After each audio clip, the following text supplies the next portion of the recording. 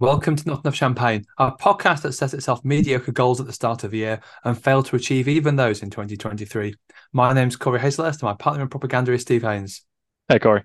Amazingly, 2023 is drawing to a close, and so it's time to look back on our movers and shakers picks.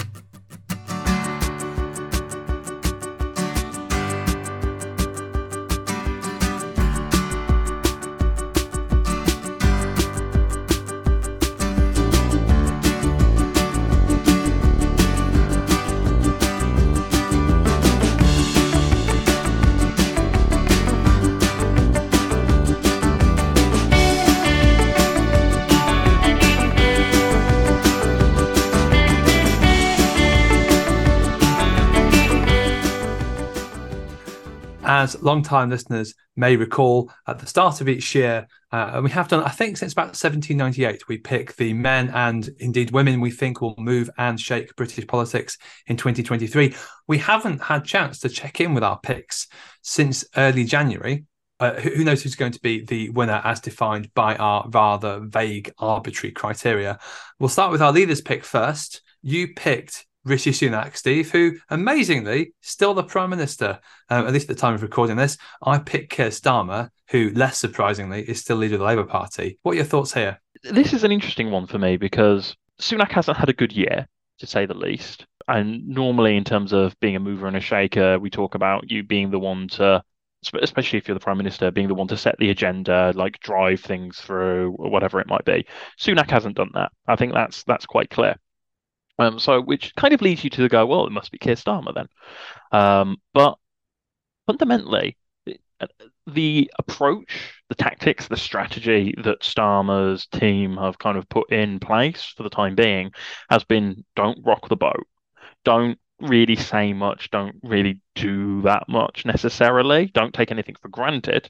But you're not necessarily leading the debate in any particular way. I would argue across a lot of the major things. We are starting to see a few bits and pieces kind of trickle out now as towards the end of the year, but for the most part, there's Starmer hasn't necessarily done much. I would argue to demonstrate that he himself has like moved things and shaken things around, other than maintaining that significant lead over the Conservatives, which is by no means a small feat.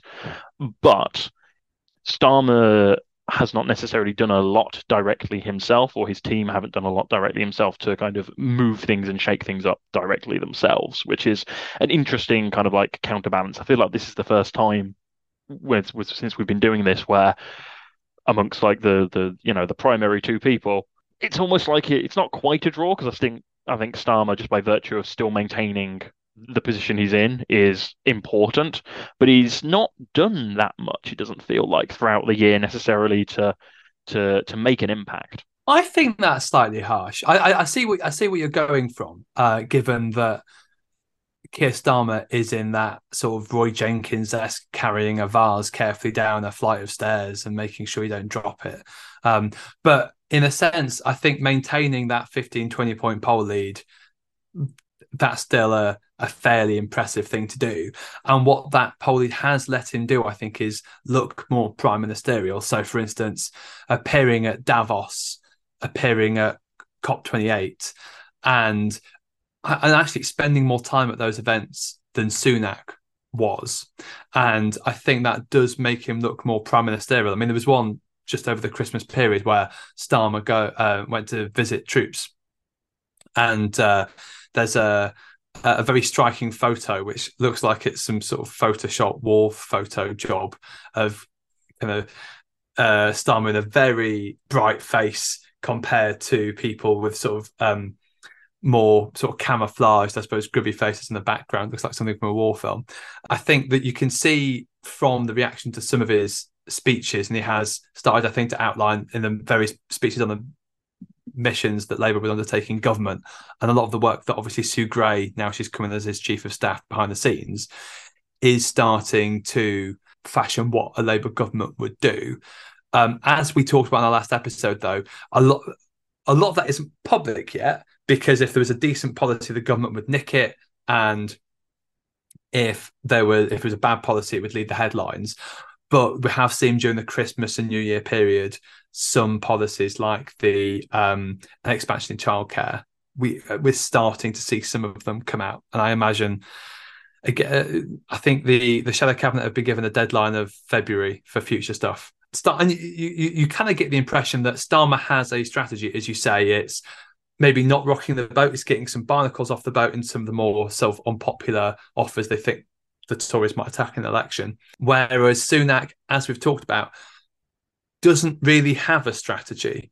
Is obviously doesn't rate Starmer, and you kind of get the impression this is someone who is waking up every morning. A bit like there's a chess player called Aaron Nimzovich who, after he lost a match to a particular player, stood up in the tournament hall, shouted like, "Why must I lose to this idiot?" And you kind of get the impression that Sunak is every morning sitting, reading the papers and saying, "Why am I losing to this guy who I don't really rate?" And therefore is trying everything he can to try and claw back a poll, and it just isn't working for him. Trying to do everything he can other than anything that would actually make a difference, because fundamentally the issue they've got is that all of the issues that they have been damaged by on the Tory side are things that require money to fix, and they don't want to spend more money. And if they do want to spend money, they want to spend it on things like the tax cuts and things, because that's not good red meat for the Tory base. As I say, I think it is right that Starmer kind of wins this overall compared to Sunak, because I just don't think you can make a compelling case of any sort that Sunak's done anything impressive this year, and he's been very reactive across everything. I think it's fair to say, but I just think it's interesting that the careful approach that Starmer's adopted, well, not just this year, but for previous years as well, but certainly this year, has resulted in it's a year when not a lot has happened in terms of what is visible to most people. Stuff is definitely happening in the background. I know that, you know that, we're both Labour activists. We understand that, but it's just quiet. It's all quiet on the Western Front, so to speak.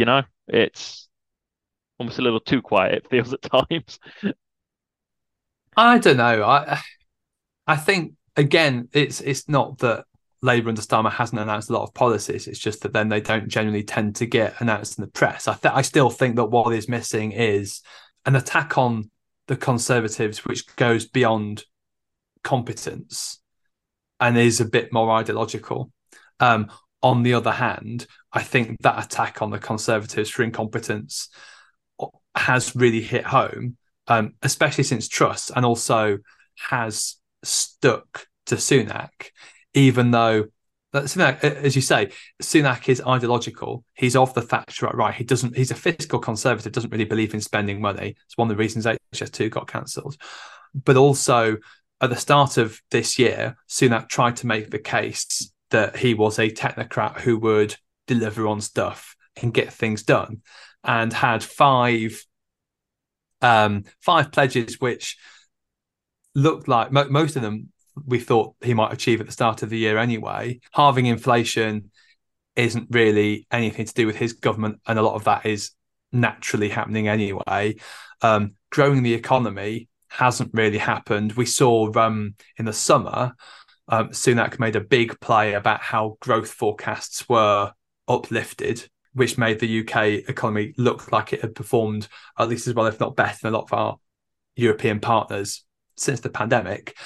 Recently, we've just seen growth estimates of the last couple of quarters downgraded, so that it's quite possible that we'll enter an election year with the UK in recession. The pledge that debt would fall, which Jeremy Hunt claimed he was achieving by the time of the autumn statement, but is really, really tight. And anyway, it's not meant. The pledge is not until 2028, and B, is anyone really going to care about that in an election year? And the stop the boats, which there were none over Christmas. You'll be surprised to hear. But I don't think that's as a result of government policy, and something which we probably aren't going to talk about now, but we'll probably end up talking about in our look forward to 2024 when we pick our 2024 picks, is the Rwanda policy, which I think is going to dominate certainly a lot of the first few months of the year. the NHS one we'll talk when we talk about the cabinet picks that we made, but I don't think we're going to be spoiling anything by saying they haven't really achieved the pledge to reduce waiting lists. So, that maybe gives you 1.5 out of 5. Yeah, that's if you're being generous. So for me, I think if a historian looks back on Sunak, I think there's 2 things they'll remember this year about. One of them is him releasing a video where he was talking in a car and not wearing a seatbelt and subsequently got fined by the police. And the second one is when he was interviewing Elon Musk in the AI summit he did. Oh, I'd forgot that. How have you put that? That I just wiped that from my memory because of how stupid it was.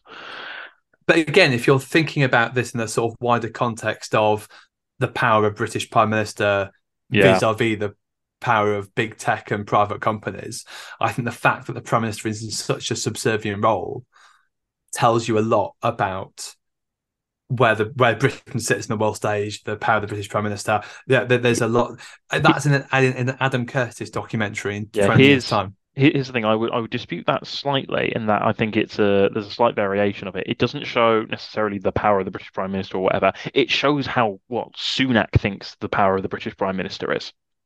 If you're like somebody like, say, I don't know, just to use a couple of examples, from both the Tories and Labour, if you transplanted Winston Churchill from like his peak to now, he wouldn't be going into those sorts of meetings as a subservient individual. You take Tony Blair and put him into the more modern context, and he wouldn't be going into those meetings in the subservient role. He would be going in there. Both of them would be going in there with a notion of, this is what we're trying to do, this is what it's all going to be, and they'd be working towards something, and they'd be putting up a fight for it. The issue that Sunak's got is that I genuinely don't think he actually thinks Britain's got a leg to stand on necessarily. So for all the talk of like the Tories like to do of like talking Britain down, the actions of Sunak and the likes with this sort of stuff demonstrate that they don't think Britain's particularly great, and they're the ones arguably talking Britain down in a lot of ways, I'd say.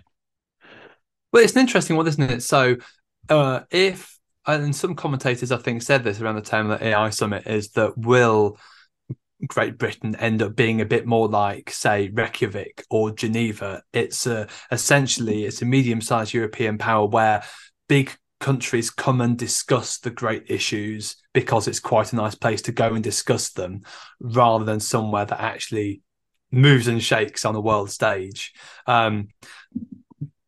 It's probably not the right podcast to work out if that's an accurate assessment or not. But I think for me, the II summit and where Sunak sees the power of the Prime Minister is that it's more, he doesn't have a grand strategy. It's more about these smaller retail policies which you think he can push through, whether it's AI, whether it's the sort of phasing removal of smoking, whether it's a sort of more introduction of teaching maths and extending that to post-16 qualifications. It's piecemeal things like that, which I think Sunak may well be passionate about personally, but electorally is neither here nor there. And so I think Starmer does edge this partly because he obviously has a strategy which is paying off and working. Sunak doesn't have a strategy at all. Yeah, I'd agree with that. So Starmer edges Sunak. Not that anyone's counting, of course, but that's one for me. So I'll just make sure I've made a note of that. Cabinet picks. I picked Michael Gove because I thought he's the kind of chap that gets the trains running on time and so might achieve some cabinet stuff. You picked Steve Barclay, who at the time was health secretary, and I suppose in the context of the health strikes, you thought he might sort of move or shake, either for good or ill. Again, I think this is a pretty difficult one, isn't it? Because Steve Barclay, well, for a start, he's not health secretary anymore. He now works at DEFRA, and I would say that's a step down. Mm-hmm. I don't quite know enough about the Tory party to know whether they see farming as less important than health, but I think that health still, like, in terms of budget anyway, health wins over DEFRA. The impression I get with Steve Barclay's health secretary is that he was less interested with trying to sort out the health strikes, more interested in pursuing a lot of the government's culture war issues. So there was his call to try and stop trans women entering female wards. There was also an article in the Telegraph recently, which Steve Barclay saying, "I blocked schools from imposing vegetarian diets when I was health secretary." It was good to see that the Steve Barclay is trying his best to stop the encroaching authoritarianism that we are seeing in our system. Yeah, truly, Steve Barkley is the best of us. Yeah, I mean, I don't think Barkley's done particularly much of note in any real capacity. So, and I think just by virtue of Michael Gove being Michael Gove, like he gets it. Um, Well, because Michael Gove, we are recording this in Birmingham, and Michael Gove now, I think, is Technically Viceroy of runs. Birmingham. I think he's Viceroy of Birmingham, I believe is the title. So yeah, he's appointed commissioner as Michael Gove runs Birmingham. Yeah, So and more, and if you take that kind of aspect of like local government finances and things like that, given there are more and more councils which are turning around and saying, "Hey, we've got a problem." Section 22 notices kind of seemingly coming out of a variety of different places across the political spectrum as well. It is a major issue, and it is the issue that Michael Gove is in charge of. So, like from a movers and shakers perspective, I think it kind of has to be him. he's also, I think, symptomatic of just a lack of progress the government is able to do. So you look at housing, it's another big area under his portfolio. Go put forward a sort of renters reform bill, which is still sort of clogging up the Commons. Just before the Parliament broke for the Christmas recess, there was some stuff that he was saying about housing reforms, about essentially trying to name and shame councils who weren't building enough houses and get their housing powers taken away from them. And in a very, very Michael Gove way, obviously the councils that he was name checking, one of them is Medway, which is one of the councils that Labour took from the Tories in May election. And the other person he was talking about in interviews was Sadiq Khan. And obviously London's up for a mayor election next year. And you have to love the naked political opportunism in that. The spirit of Gordon Brown and George Osborne hangs high. Yeah, I mean the thing with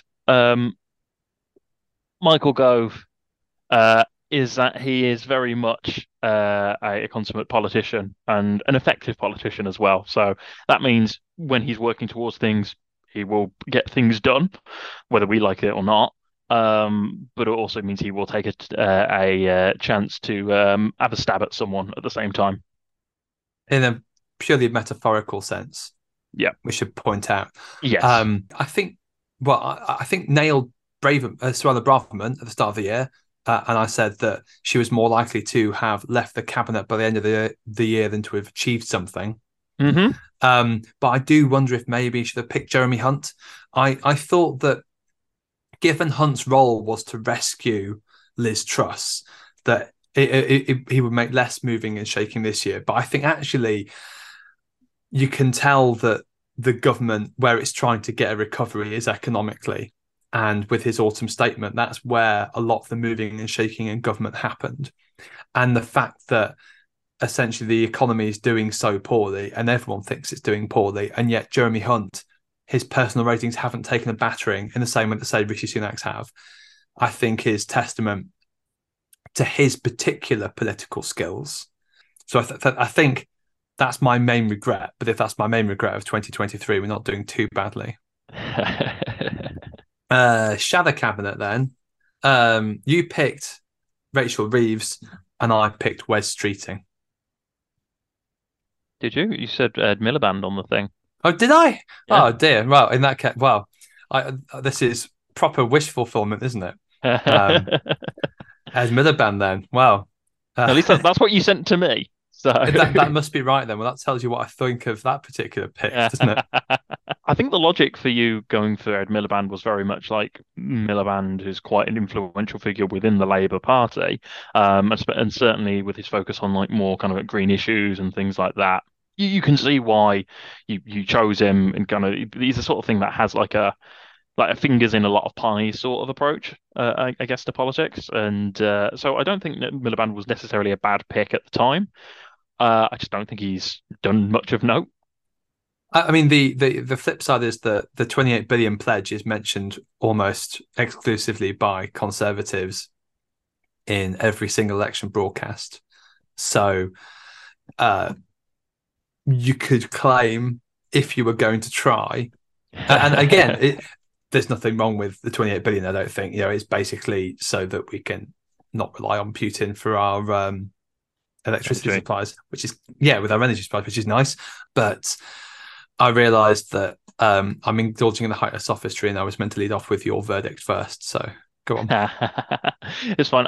I think for me, between Rachel Reeves and Ed Miliband, it's got to be Rachel Reeves. Like, again, going back to what I was saying about Starmer and part of the, everything's very calm, everything is calm, not a lot of risks or chances have been taken, not a lot's been necessarily said or done in a lot of ways. That's kind of like very headline grabbing. That is a very good practice, seemingly based on the polls. But I think a big part of that is also the influence of Rachel Reeves kind of going, you don't announce something unless it's costed. And I think like Rachel Reeves is very much a figure who is in the background doing a lot. And she'll pop up here and there and with the odd announcement or whatever. But the actual influence that she has as the Shadow Chancellor, shaping up what should be Labour's programme for government, is going to be massive. And short of anything specific for anyone else, I have to say, like, it would have to go to Rachel Reeves. I agree. I think she's an absolute pivotal member of Starmer's team. And that also, it's not just the background, but her moving into the foreground too. So her conference speech this year was particularly impressive. And I think is maybe the first time anyone had thought maybe potential future leader, in a way that I don't think was ever talked about before. And certainly I don't think that securonomics will ever really become a word, no matter how many times Rachel Reeves says it. No, it's very much one of those things that's like destined for the scrap bin of like political terminology, like alarm clock Britain and Redistribution. predistribution. Yeah, we go. But I think, though, the argument behind it about sort of economic security, I think that is absolutely one. 100%. Well, there we go. Right. So that's one back for you, despite me trying to substitute my pick at the last minute. I mean, even if you had gone for West Streeting, like I still think it would be Reeves. It would. So we'll move on to the backbenchers. I picked Boris Johnson, and you picked Graham Brady. And despite Rishi Sunak's best efforts, there have not been sufficient letters to the 1922 committee yet for the leadership challenge. Who knows in 2024, listeners? We haven't talked about the banter timeline in a while. But I think for Graham Brady, one of the things that I mentioned at the start of the year that would be interesting is that at Altrincham and Sale, which is Brady's seat, has a healthy but not overwhelming Tory majority in a 60% Remain voting constituency. And it's therefore the kind of area where, if we're going to see lots of Tory MPs stand down, actually Graham Brady is an interesting barometer of how secure Conservatives feel in their seats or not. And Brady has announced he's standing down. I believe he did so in March, along with approximately 812 other Conservative MPs. And others like Jeremy Hunt, who I think really do want to step down, but are essentially being forced to stay on. And so I think that bellwether is significant, but it's not necessarily moving and shaking. Whereas Boris Johnson has moved and shaken even while exiting Parliament. So we've got the fact that he stood down anyway in the first place. Actually, as well, the Uxbridge by-election is, I think, one of the more significant by-elections and will be seen as more significant in recent years, partly because the loss of it was attributed to the ULEZ scheme.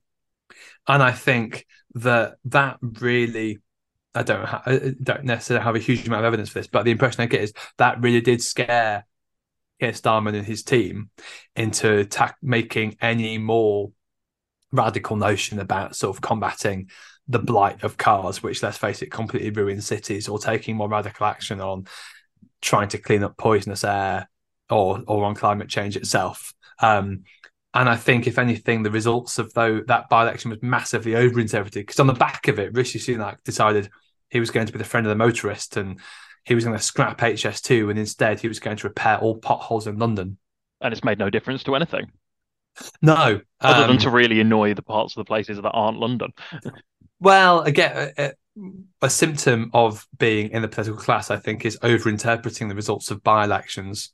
Oh, absolutely. Obviously, now Boris Johnson is a commentator for the Daily Mail, who we'll be talking about later on. Made front page headlines in the Eye because Boris Johnson this week slammed, and that's the journalistic verb, Steve, is slammed Rishi Sunak for the lack of action on nuclear energy policy, which obviously Boris Johnson could do nothing about in his 3 years in Downing Street. Or indeed the years before that, where he was in one of the great offices of state and had influence and power. Don't mention that again, Steve. It's still too depressing to contemplate. But and also the legacy of Long Johnson, you can see in the COVID inquiry as well, where the numerous messages showing just how incompetent and amoral and dysfunctional his Downing Street operation was, and his attitude to the pandemic. I think he's going to continue to hit the Tory party, and did make a lot of waves. So I think it's Johnson by, well, a mile or two.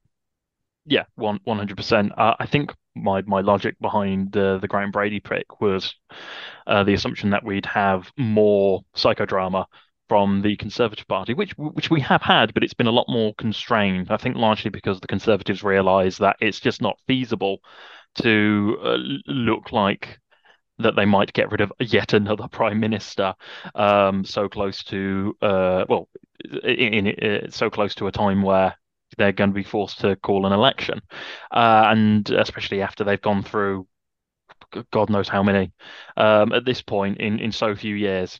As a result, I don't necessarily think Brady was a bad pick, but it's not lived up to to its potential, simply because I think the Conservatives have been a lot more restrained in terms of how they're going about trying to actually influence Sunak, and they haven't quite got to the point where they're fully throwing where the right is fully throwing its toys out the pram, as much as they're trying to get to that point.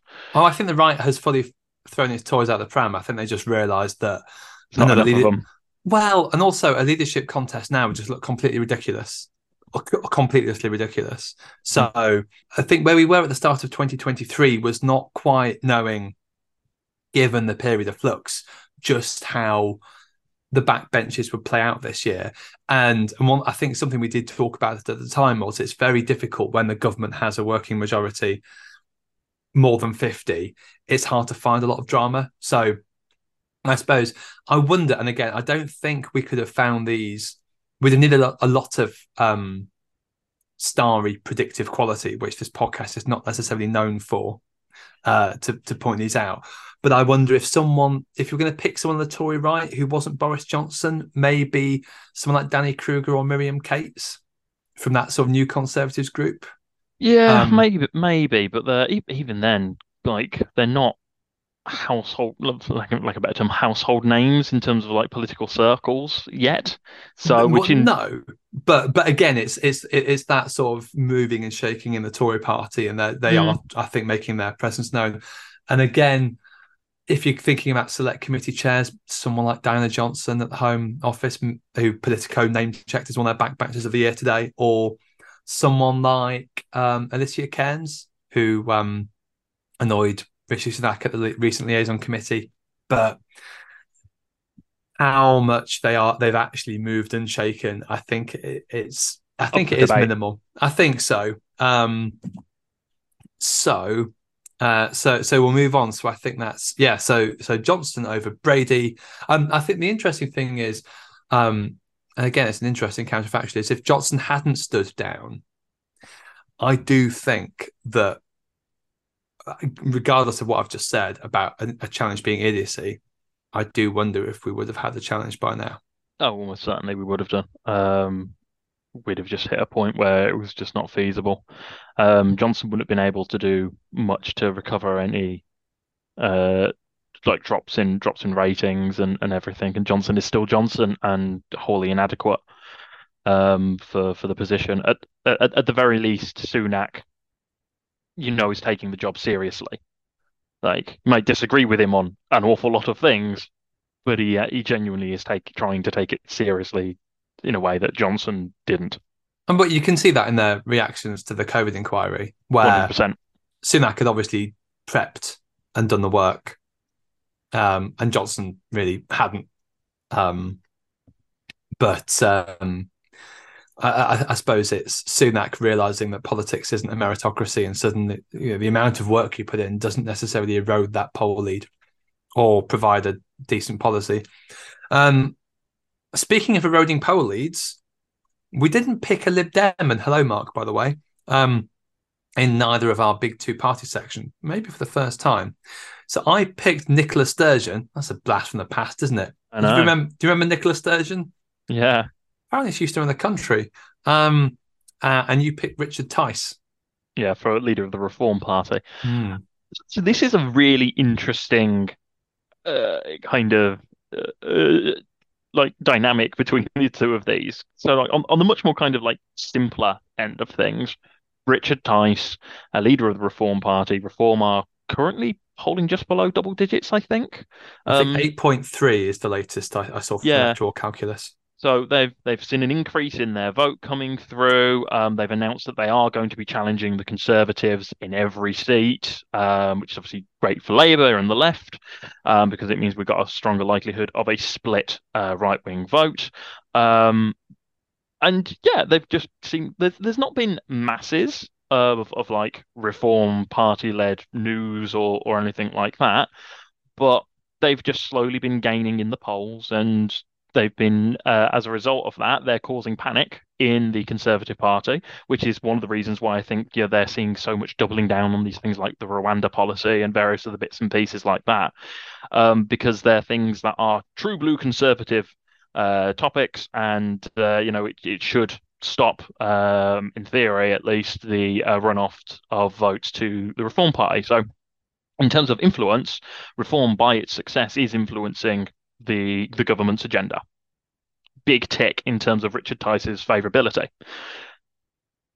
Sturgeon is such an interesting one, though, for this, because at the beginning of the year, she was First Minister, and I think she'd been one or both of us at various points have selected Sturgeon as our pick for this sort of movers and shakers thing. I think every year, because she's just been such a solid central plank of British politics for so long. Now she's gone, and she's gone because of dodgy dealings and issues in the SNP, which I thought she went because she was exhausted, Steve. That's what she said in her speech. I mean, yes, and then she was brought in for questioning over financial affairs, which as was her husband, and it. The long and short of it is that even though Nicola Sturgeon is no longer in power in Scotland, she is probably directly responsible for the collapse in the SNP vote that we're now seeing in Scotland, which is now leading to a situation where Labour are looking to pick up like a significant number of seats to the point where the SNP might not have a majority in terms of like Westminster seats anymore. That's before you factor in the Lib Dems, before you factor in any potential Tory gains. I'm not as au fait with what they might be able to pick up, because again, that dynamic of nationalist versus unionist could come out in some really interesting ways potentially in the next general election.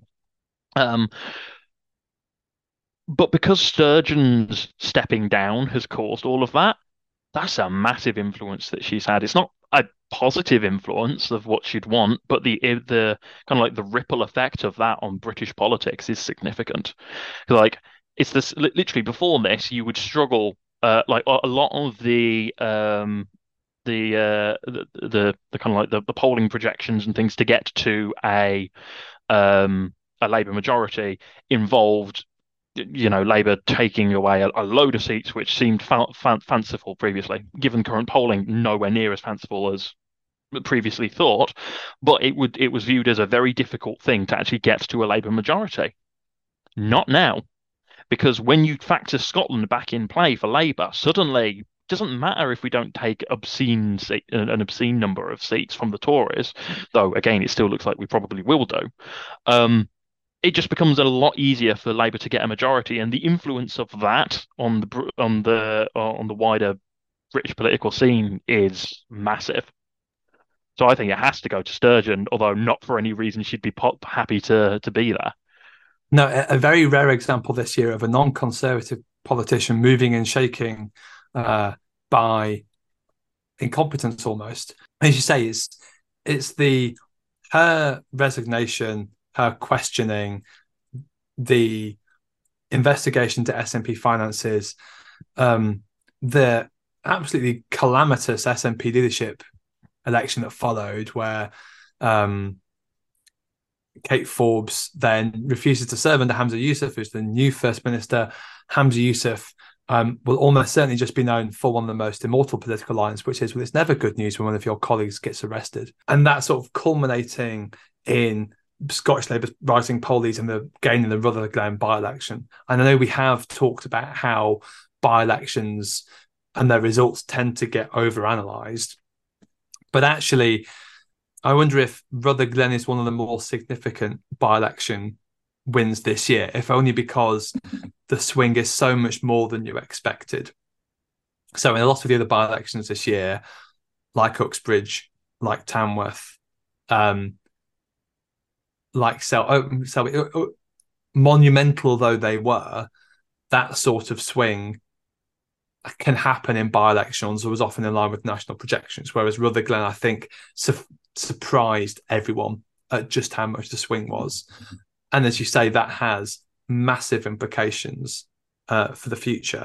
The usual reason we select Nicola Sturgeon is because of the constitutional question. That's something that didn't really play out much in 2023, might in 2024, and maybe we leave it to our movers and shakers pick to see if either of us picks a SNP politician and discuss it there. Commentator or publication. So you picked Guido Fawkes and their various alumni, including people like Alex Wickham and Harry Cole and various other political correspondents whose job appears to be to sit in planes with Rishi Sunak and get photographed by press association photographers. And I picked the Daily Mail, and I think the Daily Mail wins. Oh, 100%. Like in my defense, like the likes of Alex Wickham has actually started doing like proper journalism compared to like Harry Cole, who just basically licks the boots of whoever the Conservative Party leader is at that point in time.